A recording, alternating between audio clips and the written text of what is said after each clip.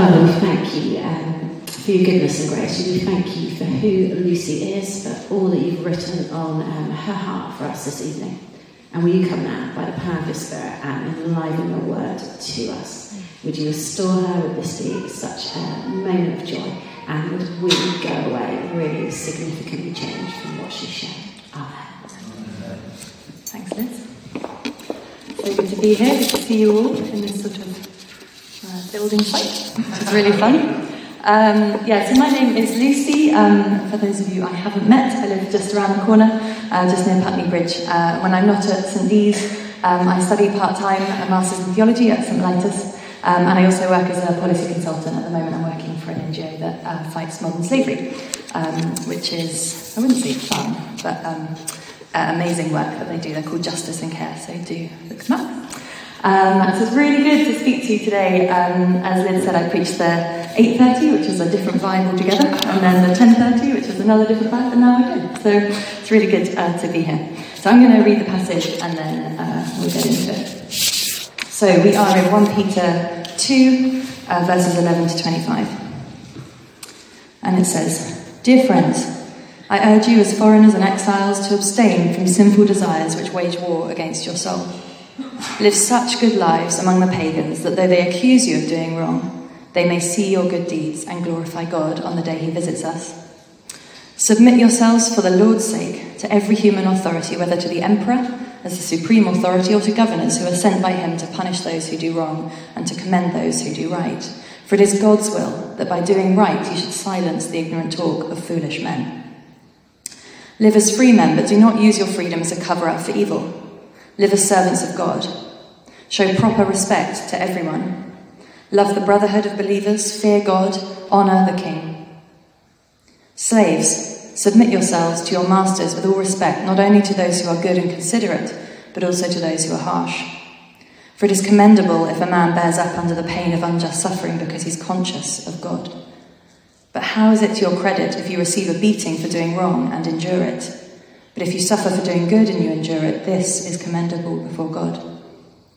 To this you were called, because Christ suffered for you, leaving you an example that you should follow in his steps. He committed no sin and no deceit was found in his mouth. When they hurled their insults at him, he did not retaliate. When he suffered, he made no threats. Instead, he entrusted himself to him who judges justly. He himself bore our sins in his body on the tree so that we might die to sins and live for righteousness. By his wounds you have been healed. For you were like sheep, going astray, but now you have returned to the shepherd and overseer of your souls." So it's a jam-packed passage, and we're going to get into it in a moment, but just a very quick recap on who Peter is and who he's writing to.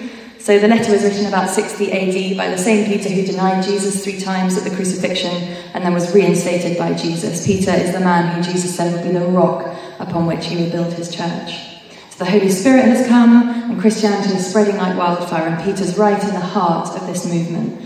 He actually died not long after writing this letter. And as Liz preached last week, which if you haven't listened to it, I absolutely commend it to you. It's a fantastic talk. The first chapter in Peter has kind of outlined our salvation story.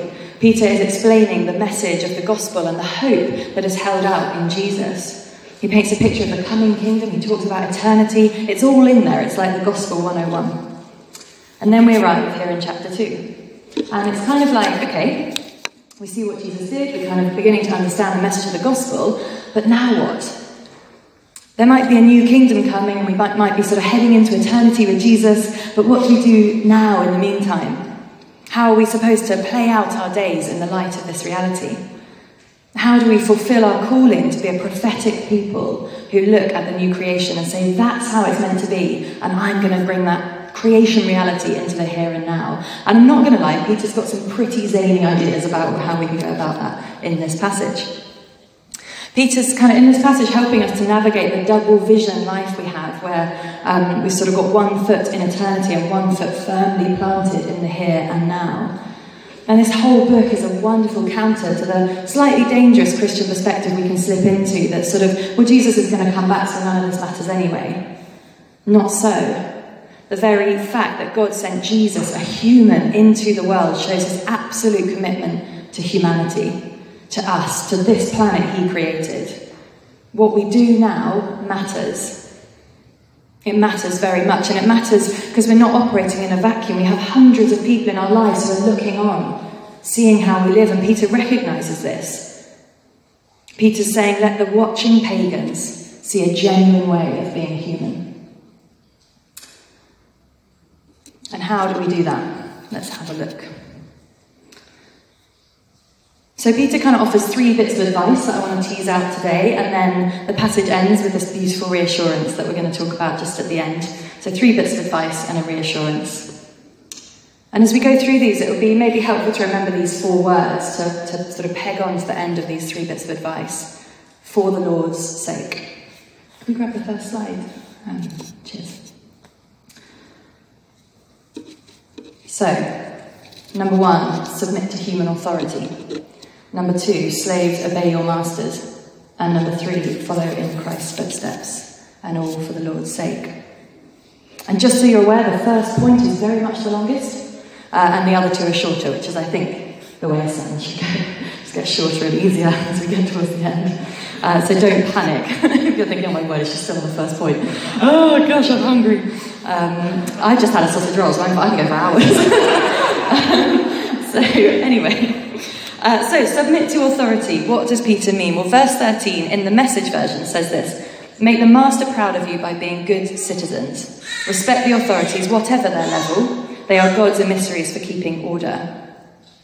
So before we go any further, I think it's important for us to understand that the general concept of government is ordained and approved by God. We're not talking about party politics, but governance. We see it in Genesis 1:28 when God says, be fruitful and increase in number, fill the earth and subdue it. He's inviting humans to govern. For a God who brings order out of chaos, as we know he does, we can see that governing is a good thing. Government administered properly is a tool of blessing. And most extraordinarily, actually, as Jesus faces Pontius Pilate, the governor presiding over his trial, he seems still to actually give legitimacy to that position. He says to Pilate, you would have no power over me if it were not given to you from above. And that's John 19:11. So Jesus acknowledges that completely imperfect as Pilate is, he has been given his position by God. So government and the rule of law reflect God's heart for order and justice. And Jesus legitimizes the government that would then murder him. And so we see in the passage that Peter is advising his readers to submit to human authority. He says whether to the emperor as the supreme authority or to governors who are sent by him to punish those who do wrong and to commend those who do right. And he goes on to say, for it is God's will that by doing good you should silence the ignorant talk of foolish men. Peter's saying here, and he keeps saying it in different ways throughout the rest of the letter, react radically and unexpectedly in order to point to the one that you really serve. As a friend of mine said recently in a talk she gave, our job description is to show people how great God is. And Peter's saying, honour authority because it will show you to be humble.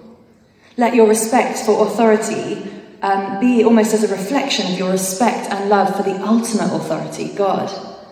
As Lydia kind of said last week, Peter in these verses, he's not throwing grenades at the systems that exist, but he's subverting them by calling us, Christians, to respond differently. But, and it's a big but, respect does not mean agree. Respect does not mean collude with corruption or megalomania or dictatorship.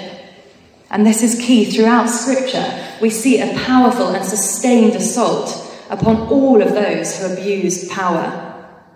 The fact that rulers are needed in the fallen world doesn't give them license to do whatever they like. And God raises up individuals and groups to resist rulers who are not doing their job properly. Look at Moses and Esther, and more recently, look at the work of Martin Luther King, who woke governments up and rulers up to the kingdom reality of equality and justice. Christians, yes, should recognise and submit to government, but sometimes Christians should recognise and resist government. Peter's not calling us to worship the state. He's not inviting us to follow blindly the kind of rules and precepts laid out, because no ruler is perfect, and many are very, very far from it.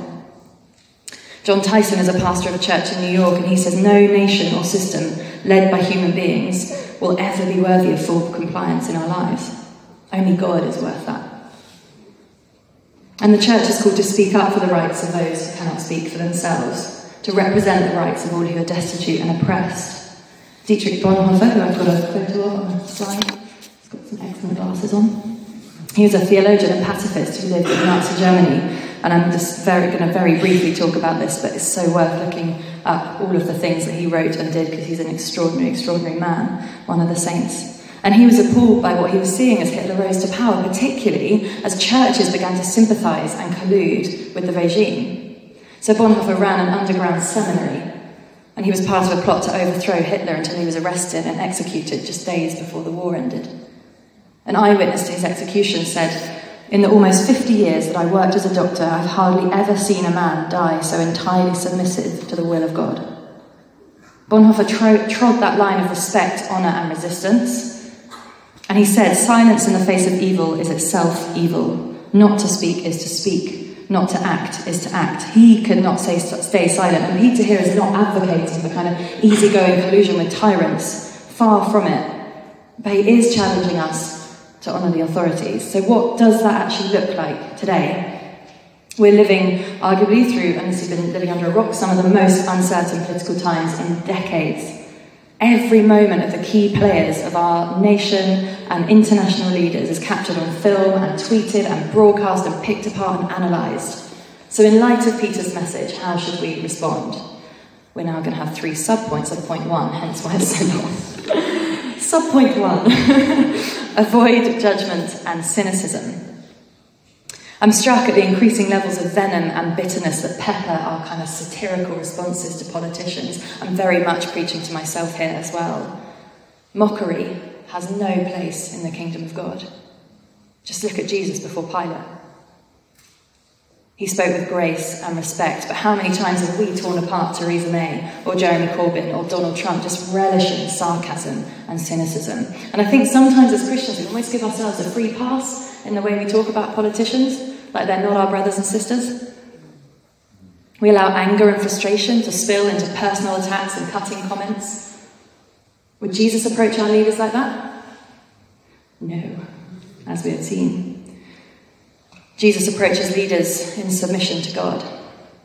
And a question for us tonight is, in your conversation about Brexit, would anyone know you're a Christian? Would you be able to silence the ignorant talk of foolish men in the way you talk about what's going on in our world? Does the language you use and the attitude you take towards our leaders, and again, you don't have to agree with them, does it point people towards the grace and love of Jesus Christ? Do we give off any sense that we have an assured hope and a future and that Christians are not a people of fear? What an opportunity we have in these uncertain days, particularly in this country, to demonstrate the kingdom reality that our futures are secure and we have nothing to be afraid of. Sub-point 2. Disagree with respect. We are a glorious motley crew of many and varied opinions and convictions. Just come round to me and Joe's house for dinner, and it's a wonderful, wonderful thing. But disagree with respect.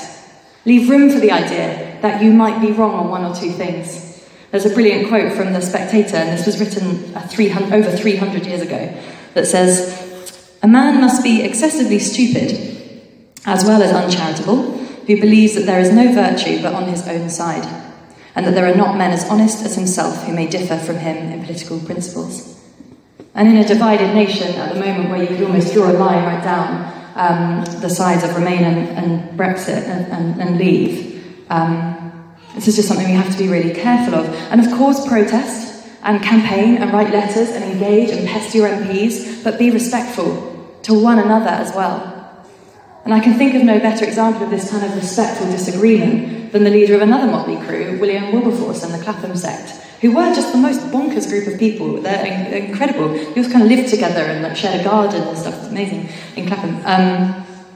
So with great power and conviction, he fought against the slave trade, but he did it with respect for the institutions and processes of the day. He even harnessed them to his advantage as he advocated for an end to the trade in humans.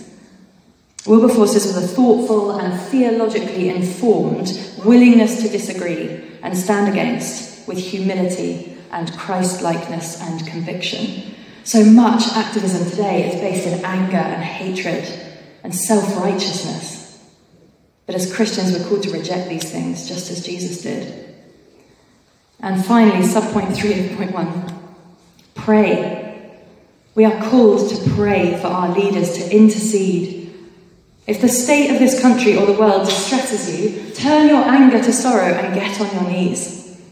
Let prayer be a way that you bring the coming kingdom into the present. Prayer is an effective tool of engagement in politics. Karl Barth says the church exists to set up in the world a new sign which is radically dissimilar to the world's own manner and which contradicts it in a way that is full of promise. Aren't we called to be those kind of people? Pray in those promises for our government and our nation and our world. So, honour the authorities for the Lord's sake. That was the super long point. Point number 2, slaves, obey your master. I've kind of wrestled with these verses a bit because I've never quite understood them. I've never quite understood what Peter's meaning, so I was actually really grateful when Tim and Liz asked me to preach on this. I thought, oh good, I actually have to spend some time trying to understand it, try and make sense of it. And I think first and foremost, we need to understand that these verses do not undermine God's heart for justice. They do not contradict the word when it says that Jesus came to set free the captives and the oppressors, and the oppressed. God's heart is for justice to flow like a mighty river. He uses his people to achieve this end. Look at the amazing work of IJM, who we partner with, and others who work to end the scourge of modern slavery today. I was woken up to that appalling reality a number of years ago, and I've spent a lot of my career working with people who are trying to end modern slavery, which is an appalling abuse of human rights and dignity. And I believe wholeheartedly that God's will is to see those enslaved set free from abuse and violence. Back to Bonhoeffer when he says, we are not to simply bandage the wounds of victims beneath the wheels of injustice, we are to drive a spoke into the wheel itself. And this passage does nothing to contradict that. I think Peter's saying something quite different, so just bear with me as we kind of try and unpack it. Number one thing actually to note is that Peter's speaking to Christian slaves who know Jesus. And he's inviting them to radically challenge those who oppress them by using grace and humility. To radically challenge those who oppress them using grace and humility. Does that remind you of anyone? Jesus. Answer's always Jesus. We learned that at Sunday school. So what's Peter getting at when he asks slaves to obey their masters? He's asking Christians to shop with their radical grace. Point to Jesus in the way that your behaviour so closely reflects him. Can I have the next slide? Joe and I have recently been enjoying the BBC adaptation of Les Mis, which is essentially a story of grace and redemption kind of masquerading as a drama about the French Revolution. And there's this incredible moment captured here when Jean Valjean, who's been on the run from a fairly sociopathic police officer, Javert, who wants to punish him unjustly. Jean Valjean has the opportunity to exact his revenge. He's face to face with Javert, everything's kicking off in Paris, and Jean Valjean's got a gun in his hand. And he lets him go free. And Javert cannot believe it. He's stunned, he's devastated, he's disturbed by the fact that he can't understand it, and sadly it leads to his death. He's almost unable to live in a world where such a system of grace operates. Now, obviously that's not the response Jesus wants from us when he offers us grace, but the outrageous, radical, culture-subverting grace we exhibit, particularly when we bear up under unjust suffering, is powerful and transformative. And actually these verses about slaves, I think they're more about Jesus. They tell us of his sacrifice and his humility, the agonizingly human experience of God. They show us the God who was willing to endure torture and suffering so that people would know him. So Jesus is not asking for anything he's not done himself. In inviting slaves to obey their masters, Peter is inviting Christians to just simply exemplify Jesus. Be so like him that people cannot help but notice something different. Drag those kingdom values into the now. And finally, of these 3 bits of kingdom living advice that Peter's giving us, follow in Christ's footsteps in suffering. And this bit is hard and it's scary to preach on because it's really real.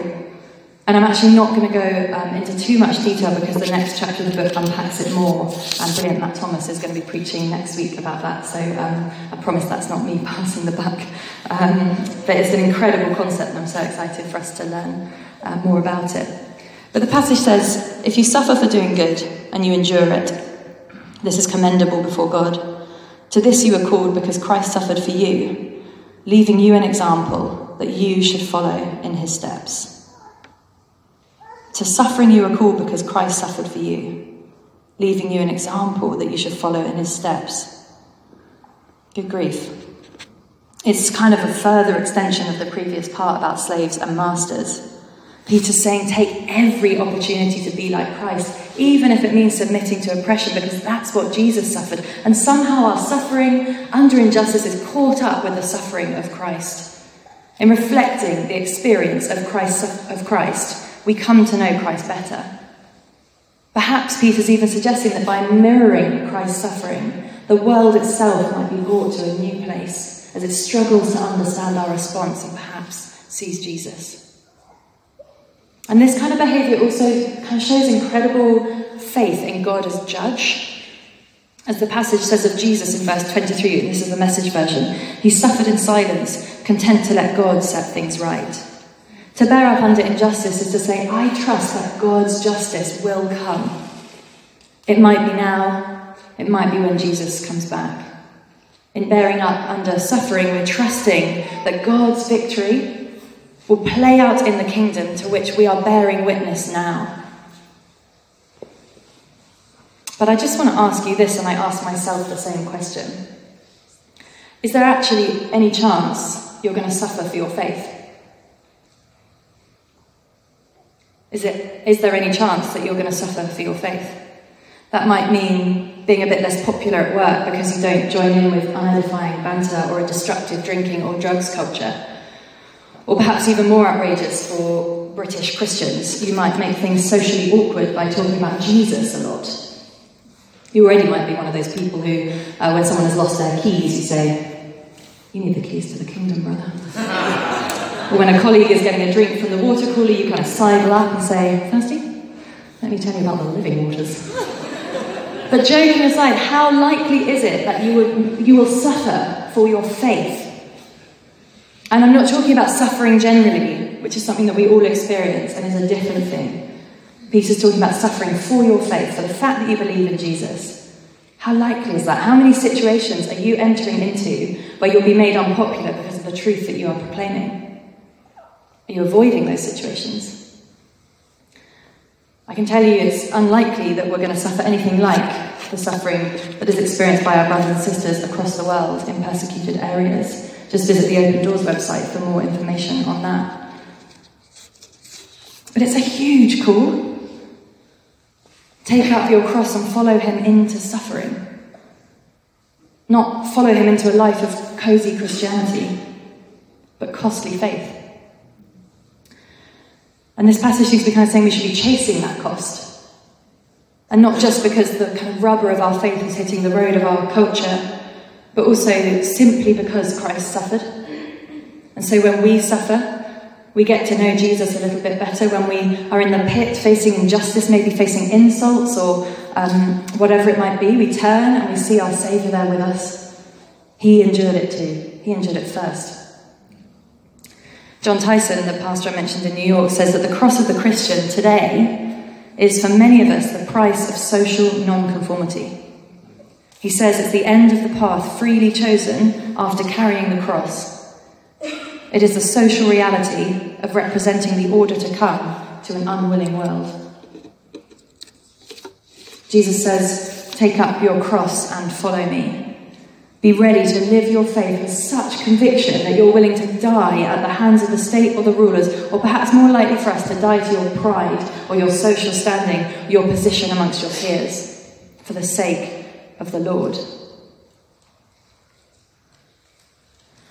And so, after these weighty calls to be this kind of living signal of the kingdom to come, we arrive at a reassurance.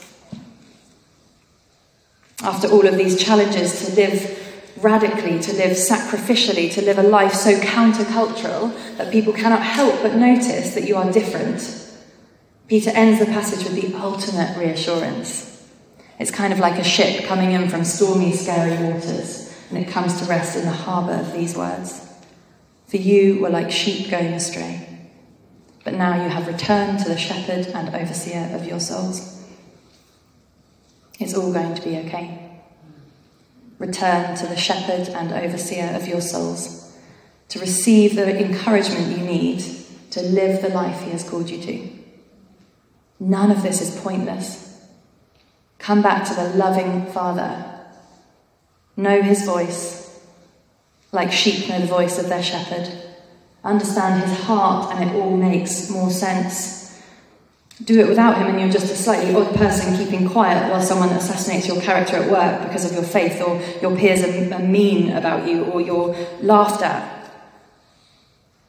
Do it with him, giving a reason for the hope you profess and the grace that you show, a hope that is bound up in Jesus, and relish the joy that follows. The joy of knowing more deeply the person of Jesus. As you submit to authority, as Jesus did. As you bear up under unjust suffering, as Jesus did. And as you signal to the people around you a hope and a promise of what is to come, as Jesus did. We are set apart to be a living signal of the new world for the sake of the Lord Jesus Christ. Let's pray.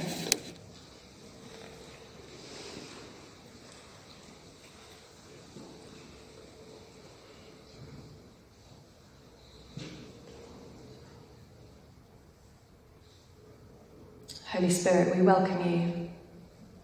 We thank you for your presence. I ask, Lord, that you would speak to the very depths of our being, the very specific things that you want to say to us. We're listening, and we love you and we trust you. And Father, I pray that you would teach us more of what it looks like to follow your example. The cost. We want to be a people who signal what is to come, and we don't want to be held back by fear. So Holy Spirit, come and do a work amongst us now, we pray.